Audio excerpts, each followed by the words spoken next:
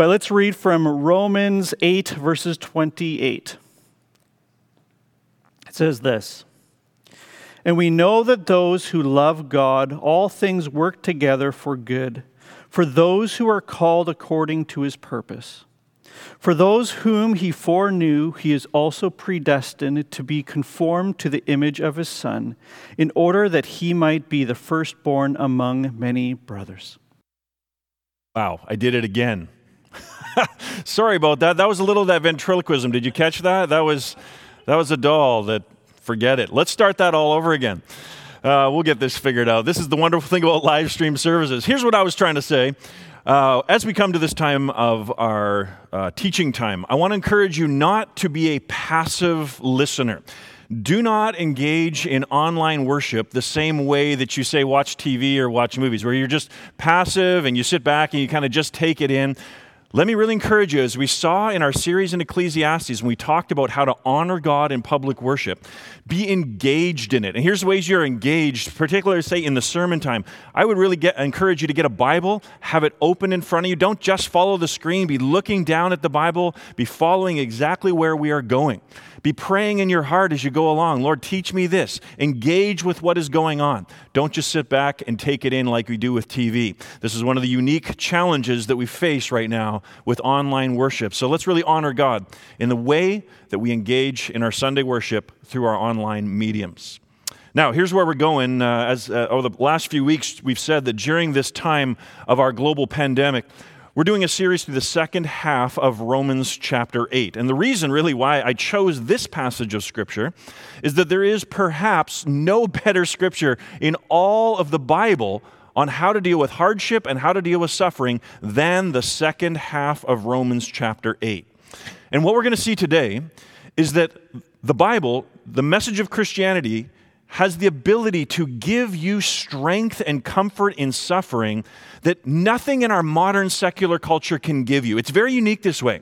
You see, modern secular culture, on the one hand, is really great because unlike many Eastern religions, it says your suffering is real. Eastern religions often will say your suffering's an illusion. But modern secular culture says, no, your suffering is very real. What you're experiencing is not an illusion. That's a positive thing. But modern secular culture can give you no hope and no ultimate comfort because it also says there is no purpose to your suffering. Listen to Richard Dawkins. He's probably today's most famous atheist. He says this: "There is at bottom no design, that is in the universe. There is no purpose, no evil, no good, nothing but blind, pitiless indifference." Now, here's why I actually love that quote. Because in Dawkins' worldview, if there is no God, he is entirely right. If there is no God, then there can be no purpose to any of your suffering or any of your pain, because the universe could care less that you feel lonely. The universe does not care that you lost your job. The universe does not care that 312,000 people so far have died of the COVID-19 virus. So that's why I say modern secular culture is great on the one hand because it says your suffering is it's real, it's not an illusion. But not only does it give you no hope, it actually increases your pain. Because it says in your pain, there's no purpose. It just is what it is, and you just got to deal with it the best that you can. But it's right here that the message of Christianity is so unique. It's right here that the message of Christianity shines in all of its glory because it shows us hope, it shows us comfort. And nowhere is this more clear than in our passage today. This is what the great purpose of Romans 8:28 says. Listen to these words. "We know that for those who love God, all things work together for good, for those who are called according to his purpose." So I'm going to ask you today, are you struggling? Have you got difficulties in your life? Then the Apostle Paul says, here is comfort for you. Here is the comfort which you need. And the comfort comes from reading this great promise and discovering that there is purpose to your pain. There is purpose within your suffering. God has a purpose for all of his children's pain. It's not meaningless. It's not purposeless. So in order that you and I might receive this comfort today, here's what I want to do. I want to look at our passage really in three ways this morning. First of all, I want us to look at what the promise is not saying.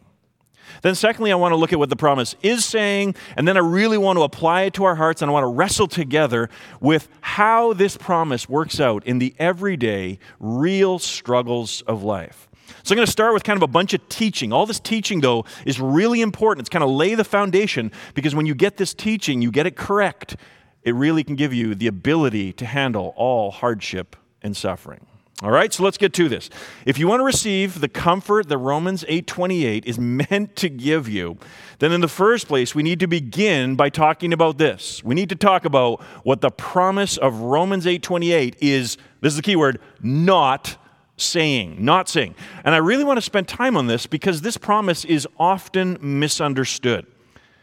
And when it's misunderstood, what happens is people think it means one thing, and so then their expectations are here, but then that's a false comfort.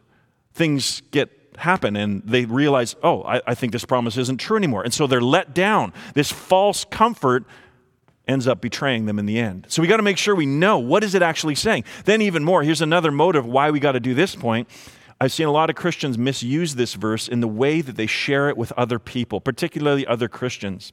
And often they have actually added to other people's pain because they've misinterpreted the verse and so caused other people greater difficulty, and we don't want that to happen either. So, what is Romans 8:28 not saying? First, Romans 8:28 is not saying that the bad things in your life are actually good things. It's not saying that the bad things in your life are actually good things. Paul is not saying, for instance, okay, guys, hang in there and eventually you're going to see that COVID-19 was actually a good thing and not a bad thing. No. COVID-19 is a virus. It's wreaking havoc in our world. It's killed 312,000 people so far. This is not a good thing. Also, if you're ever talking to people, never ever use this verse to say to someone, for instance, who gets cancer, actually, you know what? Your cancer's actually a good thing. Because that's what this verse is saying. No. The Bible always calls a spade a spade. COVID-19 is a bad thing. Cancer is a bad thing. Death is a bad thing. We're going to see that the verse is going to teach us that God's going to take all the bad things and He's going to overrule them for our ultimate good. But we must never come under the mistaken idea that somehow this verse is saying to us that our bad things are actually good. That's not what it's saying. Second, Romans 8:28 is not saying that God works for the good of everyone. That's not what this verse is saying either. Notice carefully, it says that He's working for the good of those who love God and who've been called by Him, called by God, according to His purpose of salvation. In other words, He's saying this is for Jesus' people. For God's children, this promise holds true. That's not saying that God does not do good things for everyone in the world. He absolutely does. He gives everybody life. He gives everyone breath. He puts food on their table. These are good things that God does for everyone. But this verse is way bigger than that. It's way bigger than just the good food on your table. And what the verse is specifically saying is that for those who love God, every single thing in your life will ultimately work out for your good. So maybe you're just checking out Christianity today. We're glad that you've tuned in. Here is just one more reason to give your life to Jesus Christ, that this promise could also apply to you, that you become one of God's children. You say, God, save me through Jesus Christ. Forgive my sins. When you do that, you become His child, and then this verse is directly given to you. Third, Romans 8:28 is not saying, if you love God, bad things won't happen to you. That is not at all what it is saying. Sometimes when Christians, something goes wrong in a Christian's life, they're going to think to themselves, why is this happening to me? I thought I was God's child. I mean, this shouldn't happen to me once I'm God's child, right? But there's a false idea under all that. And the false idea is that if you become a Christian, no bad things will happen to you again because now you're one of God's children. But listen, the Bible never promises that. This is why I'm saying we've got to get our expectations right. The Bible never promises that if you become a Christian, that you'll never have any more bad things happen to you in this lifetime. Not at all. It doesn't make that promise. In fact, look at Paul himself, the guy who wrote these exact words. His life actually got worse when he became a Christian in some ways. Got way better because he had fellowship with God and all these kind of good things. But Paul becomes a Christian, and what happens to him? Because of his faith in Jesus, he gets beaten, stoned, flogged, imprisoned. Eventually, he gets his head cut off. I mean, Paul's not saying in this verse, God's going to remove all the bad things. He knows that's not true. Oh, yes, one day when Jesus returns, God will remove all the bad things. That's very true. But in this lifetime, as we saw a few weeks ago, we live in this present time, and this present time is marked by suffering. And just because we become Christians doesn't mean that no more bad things are going to happen to us. Fourth, Romans 8:28 is not saying that if you love God, more good things will happen to you than bad things. So it's kind of following up on the last one, but here's where Christians will say, okay, I get that last point. I know bad things are going to happen, but surely if I become God's child, now more good things are going to happen in my life than bad things. And so sometimes you hear Christians say something like, well, I lost my job, but God wants to prosper me, and so I think why I lost my job is he actually wants to give me a higher paying job. He might, but that's not what this verse is promising. This verse is not promising that just because you become a Christian, that now you're going to have more good things happen in your life than bad things. One final thing we need to say. Romans 8:28 is not saying that you always feel like God is working things out for your good. This one's really important. Notice Paul does not begin verse 28 by saying, and we always feel deep inside that all things work together for good for those who love God. That's not what he says. What does he say? And we know. There's a big difference between and we feel and we know. Big difference between those things. When bad things happen, we often do not feel like this promise is true. If you're in a hard moment right now, you'd say, I don't feel like that's true at all.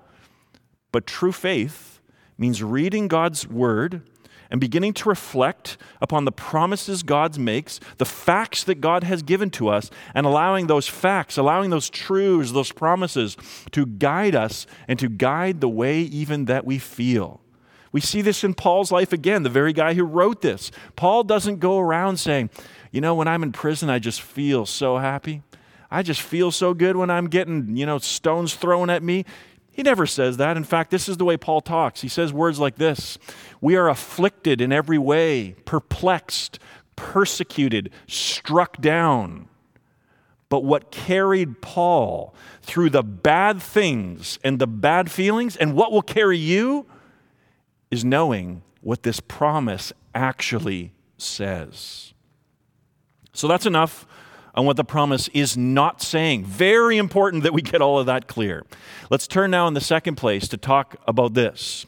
Let's talk about what the promise of Romans 8:28 is saying. So a bit more teaching here, and then we're going to really get into our hearts and really apply this to our lives. Let's dig into this promise, and let's just really look at every single word, every single phrase as it comes along. So notice, first of all, the word work. We know that for those who love God, all things work together. Just camp out on that word for a second. God is always, by his almighty and powerful hand, he is always at work. Now, where is God at work?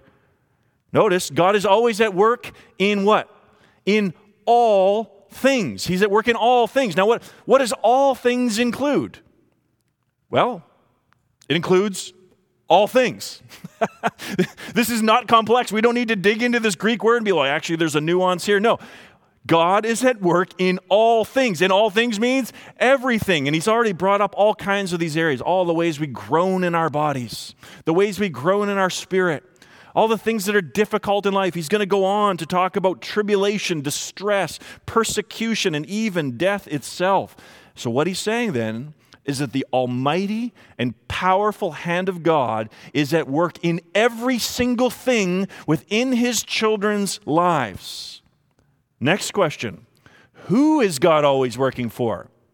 We already kind of answered this, but let's just be really clear. Notice he's always at work for his people. God is not working all things out for good for everyone. Paul says he's working it out for those who love God, have a genuine love for God, not just admit he exists. They're truly believers. They love him. And it's those who've been called according to his purpose of salvation. God has called you to himself. How do you know if God has called you? You've heard his call to believe in Jesus Christ, and you've come before him and said, Jesus, save me. That's how you know that you have been called. But now, all of that I just said comes to this one all-important question. This is the question we got to get to. It is simply this: what is God always working to achieve in all the parts of his children's lives? What is this end goal that he's working to achieve?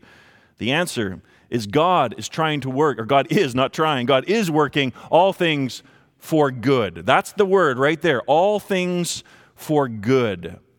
But now here's the question.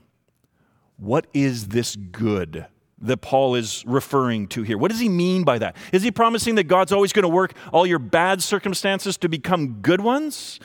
We already said no, that's not what he's necessarily saying. Is God always working to make you more money? Is that the good that all things are aimed for? What is the good that God is using all of his almighty power to work every single thing in your life toward? Well, look at the verse. Does Paul define it right here? You got to be looking at your Bible. Don't just follow me. What is the good that he defines for us? Well, in verse 28, he doesn't define it, does he? He just says he's working all things together for good. He doesn't define what the good is. But whenever you learn to read the Bible, you've got to notice the context. Look at the very next word, the beginning of verse 29. What that little word for means right there, that's a connecting word. For means that verse 29 and 30 are directly linked to verse 28.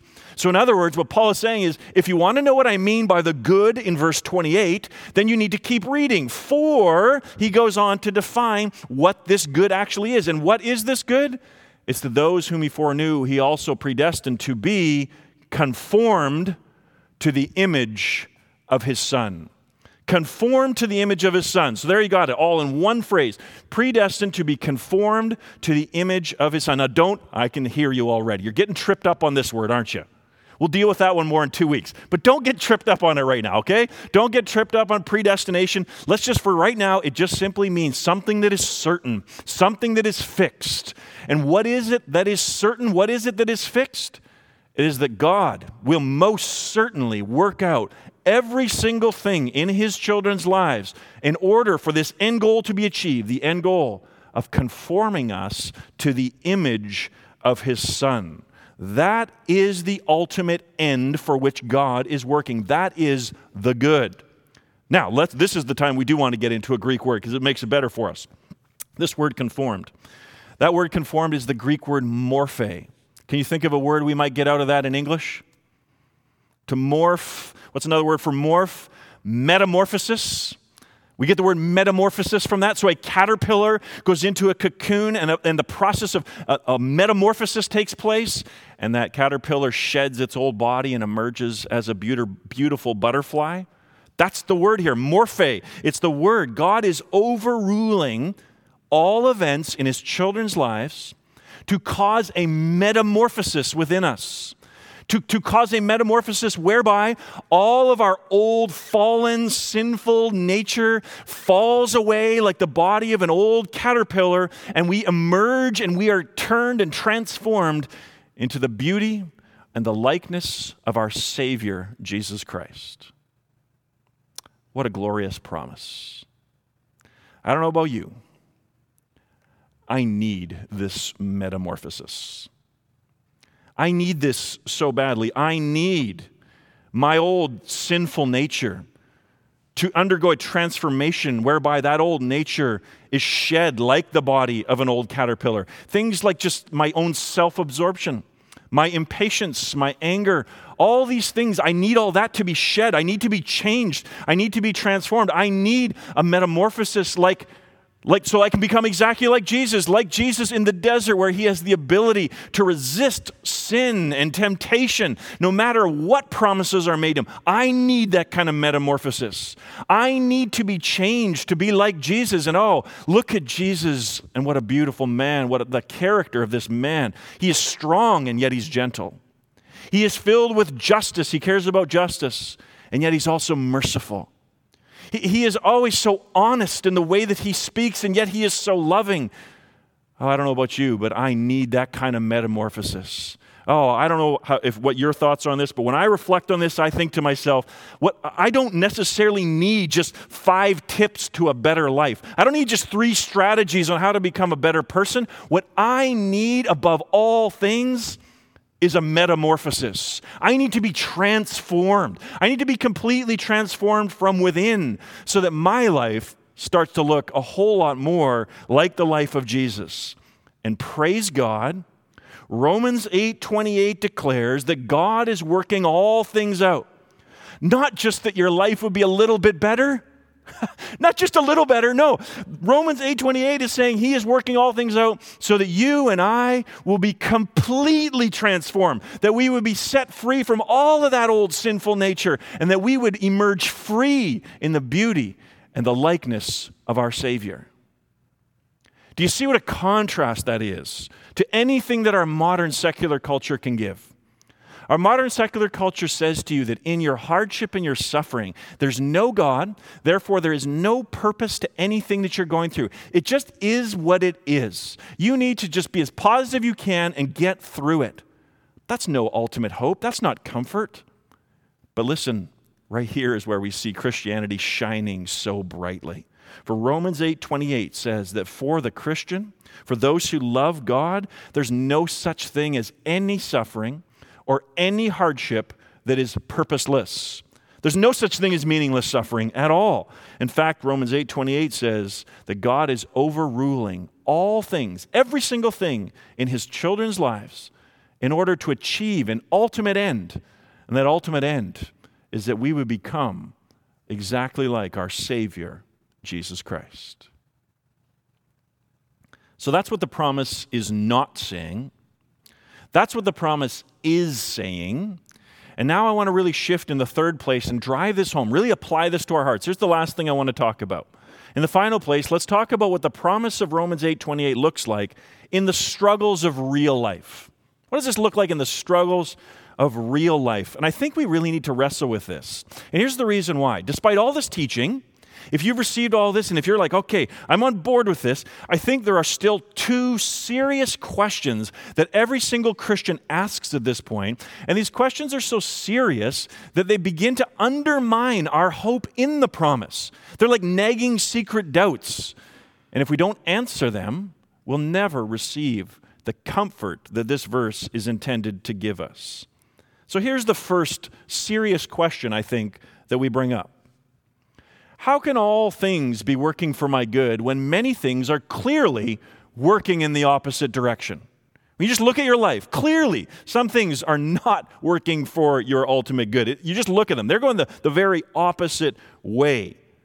This is a big question, I think, that every Christian has. We hear that promise, but then we look at our circumstances and we say, nah, these circumstances are going in the opposite direction. How do we answer that? I want you to answer that. I want you to think about the gears on a watch. The gears, in a watch. When I was a kid, I grew up in the 80s, kind of early 90s, so yeah, I'm getting old now. But for those of you who are part of my generation, think back and see if you can remember. There was a particular kind of watch that every single kid wanted to have. Anybody remember? If you're Gen X, you can shout it out right now. Let's see if I can hear it coming through there. Yeah, it's called a Swatch watch. A Swatch watch. Swiss-made watches, all kinds of fun colors, all kinds of crazy stuff to do with them. In fact, I was going through some things, and I had a couple of them, and I found one of my old Swatch watches, well used. Here's what I absolutely loved about most Swatch watches, and mine in particular. They often made the watch so that the front was not just clear, but you could see the gears inside of the watch. And then if you flipped it over, on the back, they also made a clear backing so that you could look at the gears on the back of the watch. Now, that's a little small. I know they're trying to zoom in a little for you, but here's just a picture for you of a typical looking Swatch watch. You can see all the gears. And so Don't tell my dad this, he might be listening, but I used to sit in church and I would look at the gears and just be fascinated by how they go around. But don't worry, Dad, all that added up for the good of me giving this illustration. So I'd sit in class, I'd sit in church, and I would just I just marvel at the gears and all these tiny gears and how that they are moving, how they're going in one direction. But what always kind of blew my mind was that one gear would be going one direction, and it would engage another gear, and it would make it go it would do the opposite. They would go in the opposite direction. So these gears are going against one another, and then you add up, there's, I don't know, a couple dozen of these tiny little gears, all precisely in there, all working against one another, and yet all those gears that work against one another, all are working together to tell perfect time, like any good Swiss watch will do. That's what the gears on a watch do. Now, I tell you, I have absolutely no idea how that works. I never figured it out during all my dad's sermons as a child. I never figured it out sitting in class looking at it. There are, though, people, even one guy in our church, Chris Kane, shout out to Chris Kane, a watchmaker. There are watchmakers who understand how you can take two gears, make them go in opposite directions, and somehow all these gears working against one another can tell perfect time. This is what Romans 8:28 is saying. Romans 8:28 is saying that there is a great watchmaker over all the gears of your life. That there are gears which you can feel like, oh, hey, that gear's going in the right direction. I can see that. But there's other moments in your life you're like, that is going the complete opposite direction. There's no way that could be working out for my good. And yet Romans 8:28 is saying the great watchmaker is working all things together to achieve your ultimate good. Let me see if I can answer this in just a different way, but still answering the same question just to deal with, I can't see how this could possibly be true. I don't understand it at all. If you have a Bible, look down at this passage that Steve preached on last week and notice the contrast between how Romans 8:26 starts and how Romans 8:28 starts. Romans 8:26 begins with these words: we do not know what to pray for. In other words, Paul is saying, as Steve talked about last week, there are moments when we are groaning in ourselves, we are perplexed, we're like, I cannot understand anything about what is going on in my life. My life seems to be falling apart right now. I do not understand anything. So much so that even when you go to pray to God, you're like, I don't even know what to say to you right now. I'm bewildered. I got nothing. I do not know what is going on. And yet in the midst of all that you do not know, when you're in 26, go on to 28, for Paul begins Romans 8:28 by saying there is one thing we do know. We know that for those who love God, all things work together for good. So we're always living in 26 to 28. We're always living in, I do not understand this. I do not get this at all. But there's one thing that I do know. I do know that God, by his almighty power and hand, is working all things together for good for those who love him and who've been called according to his purpose. So I think that's the answer to the first question. Hopefully that deals with some of your questions just about your experiences and circumstances. But even when we have covered that question, I think there is still an even more serious question. And it's the serious question of a nagging doubt. It's something we wrestle with so much so that if we do not answer this question, then you'll never receive the comfort that Romans 8:28 can give, because this will always be there, be always a question undermining the promise in the back of your mind. We might say, okay, I've got everything up to this point. But at this point, we might say there are things that happen that are not just bad. They're horrific and they're evil. So here's the question. Can we really say that the good of Romans 8:28 includes the truly evil and horrific things in life? I mean, does this include things like abuse, all forms of it? Does this actually include sin? I mean, sin is the great evil in the universe. Does this include death? Death is a terrible thing. Does this include COVID-19, a virus that's just wrecking everything in our entire world at this moment? Here's the answer to that. Firstly, remember what Romans 8:28 is not saying. It is not saying that any of those things, like abuse or like death or like cancer, it's not saying those things are good. This is why I emphasize that. We've got to get this clear. Everywhere the Bible says those things are bad, they're evil. It calls a spade a spade. The promise is not saying they're good. The promise is saying God will take all those bad things and he will overrule them and he will work it all out for the good, the ultimate good of his people. So that's just the first little thing to say. Remember what it's not saying. But here I think is the best answer to give you. Imagine in your mind for a moment, what is that thing? If you're thinking, how could God possibly work this all together for good? What about this? Whatever that question is, you're saying, what about? Whatever that is, picture that in your mind right now. Lock it in and bring it with you and begin to walk up a hill with me. Walk up a hill called Golgotha. Come up that hill to the cross of Jesus Christ and bring whatever that is, that wickedness, that horrific evil, whatever that is, bring it and just set it down at the foot of the cross. And let's ponder this question now. Whatever that evil is, let's ponder it under the shadow of Golgotha. Because when we get to this great hill of Calvary, there, of all the places in history, we encounter what is the most horrific, evil act of all time. And I say that because of numerous reasons. First of all, because the murder, the torture, and the murder of the Son of God is evil in every possible way imagined. This is the only truly innocent man who ever lived. But it's not just that he's innocent, it's who he is. It's always wrong to murder someone. But even in our society, you know that to murder, for instance, a policeman or to assassinate a president is another level of evil because of the position that that person holds. It's murder, but it's even worse. How much worse is it then when creatures murder and crucify their Creator, the very one who gives them life and breath and everything else? The torture and the murder of the incarnate Son of God is the most horrific act of evil in the history of the universe. That's what we're looking at. That's the question that we're asking at this moment. So how do we answer that? Ponder on this with me. Not one single person that witnessed the crucifixion of Jesus sat there and said, oh, I can see how God's working this all out for good. I can see there's a grand plan. The great watchmaker's taking all the gears and he's bringing it all together. I can see how he's doing that. No. No one who stood in the shadow of the cross thought that. Of course, the soldiers didn't know it. They didn't think it at all. They're the ones who mocked him, belittled him as a fake king. They're the ones who nailed his hands and feet to the cross. The disciples certainly didn't think that. They thought that their great Messiah they put all their trust in had now failed them. Maybe he's not even the Messiah. And their courage fled them, and they fled from Christ.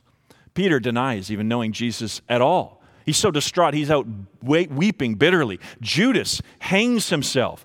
The mother of Jesus just sits there and weeps before the foot of the cross. Even his own mother is not saying, oh, I can see how God would work some of this out for good. The evil human powers, the evil spiritual powers were having their moment. As Jesus said in Luke 22, this is your hour and the power of darkness. I'm saying all this to say this one point. If there is one place, if there is one act in the history of the world where you can make a case that God is not working all things out together for good, it's the cross of Jesus Christ. Everyone who stood beneath the shadow of that cross thought there was no good, there's no design, there's no plan, it's all chaos. And yet, there is no clearer place that you can go to see the truth of Romans 8:28 than the cross of Calvary. For it is through the cross that God is working out his grand design. The cross is the center of his grand design. And what we cannot see when we're just standing there, if you were there in that moment of time, God is actually working everything. This is the linchpin. This is the core. This is the center of all things. For at the cross, Jesus disarms the principalities and the powers, all the evil spiritual powers. He takes our sins and he nails them to the cross. He bears in his body on the tree our sins so that anyone who comes to him can be forgiven and can be reconciled to God. What looked like there was no plan at all, no goodness at all, actually is the very center of God's ultimate plan for our good. Even when all seemed lost, God raised his Son from the dead, and in that moment, God's new world was launched. And now God is working all things toward the complete and total salvation of his people. All things are moving to this moment when eventually his people will be with him. So whatever your thing is, whatever that thing you're saying, how could this possibly be part of that? Take it to the cross. If God can do that with the torture and the murder of his own Son, surely he can do it with whatever you're thinking of at this moment. Let's put it in a different way. The other story you could go to would be the story of Joseph. Joseph, of course, is sold into, or is thrown in a pit by his brothers. He's sold into slavery. He ends up in prison, but eventually he becomes the second in command next to Pharaoh himself and ends up saving an entire, who knows how many people's lives because he's smart and he deals with a famine in a powerful way, and God uses him. One of the great stories of really Romans 8:28 could be over that story. And when Joseph saw his brothers again, many years later, this is the words that he said to them. He said, "As for you, you meant evil against me, but God meant it for good, to bring about that many people should be kept alive as they are today." Here's my encouragement to you. Take the words of that verse, which are really a paraphrase of Romans 8:28 in many ways, and apply it to whatever's difficult in your life. Take those words. So speak it out to whatever troubles you're facing. So let's say cancer. Cancer, you are destroying my body. You may even kill me, but cancer, you're actually making the hope of the resurrection body even more glorious to me. Cancer, you may kill me, but you will actually only give me my heart's true desire, which is to be with Christ. Cancer, you mean it for evil, but God is going to overrule it for good. Unemployment. You say, unemployment, you're causing a lot of stress in my life. You're causing a lot of anxiety in my life right now. Oh, but unemployment, right now, all that anxiety and stress is putting me on my knees before God. I am learning more and more what it means to trust my God with every single thing, to trust he will supply all of my needs. I'm becoming more childlike in my faith. I am looking to his hand to provide. I'm learning to trust in my Father even more. So unemployment, you meant it for evil?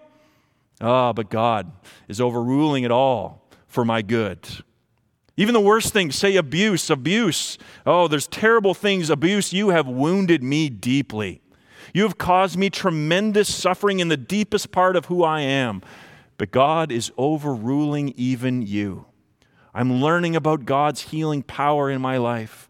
And I'm hoping even more now in that resurrection body that Jesus will give me one day, that resurrection body that will be free of all trauma. All the trauma that I have in my body, I'll be free of it, and I'll live in a world where all the wrongs are made right. Abuse, you mean evil to me, but God is overruling you for good. And how about sin? Oh yeah, sin. Even sin God is working this for. We can still speak to our sin and say, oh, sin, you are definitely evil. You are only wanting to kill me. You care nothing at all for me. But even sin, I can starting to see now that all your great promises, I'm seeing through the lies. Even God is taking all of these experiences of my repentance and my failings, and I'm starting to see more clearly that all of your promises are lies. I'm also beginning to discover that all those promises of good taste that you give me, they're not good taste at all. They're bitter. And I'm experiencing the bitterness of sin, which only then makes the grace of God taste all the more sweet. Sin, you mean evil to me, but I'm experiencing the grace and the love of Jesus Christ like the prodigal son in more ways than you could possibly imagine. You mean it for evil, but God is working it for good. And even finally, we can say this to COVID-19. I'm going to do a bit more on this next week. But COVID-19, you're wrecking our whole lives. You're causing so many problems in this world right now, and you're bringing death to people. But COVID-19, God's overruling even you. Even as people right now, as his people, we are now feeling more than ever grounded on the rock that is sure. For we are learning there's nothing secure in this world, that all these things can be taken. And so we are now pursuing Jesus more than we did before. We're praying more than we did before. We are now even craving the fellowship of other believers to worship together more. We took it for granted maybe before, but now we're saying, oh, I can't wait to be back together. We're praying more for unbelievers as we think of our mortality. We're thinking more about how we can make disciples in new and innovative ways. So, oh yes, COVID-19, you mean all of this for evil, but God is working it for good. So that's the great promise, friends. That's the great promise of Romans 8:28. What comfort there is for us.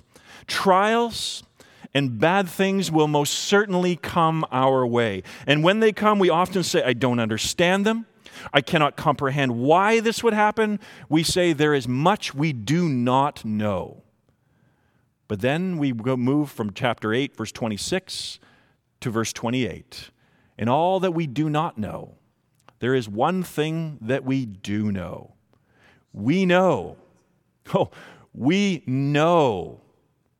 that for those who love God, He's working all things together for our ultimate good. We see in this verse that God is working to achieve our complete and final salvation. When one day we will emerge from the cocoon of this life and we will be set free, we will be transformed forever into the beauty and the likeness of our Savior, Jesus Christ.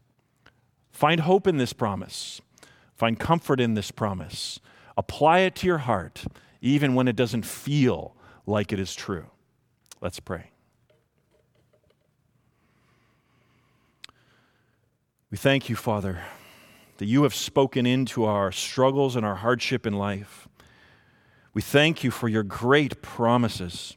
They are so precious to us. And I want to pray for each one right now, wherever they are at, wherever they are going through, whatever those hard things are that come to mind, that this great promise would bring comfort. Spirit of God, that you would minister to each one in their own particular way, that we would find hope in what you are doing in our lives. Thank you, Father, that there is hope in this difficult world. There's no such thing as meaningless suffering. We're grateful for all that you are doing.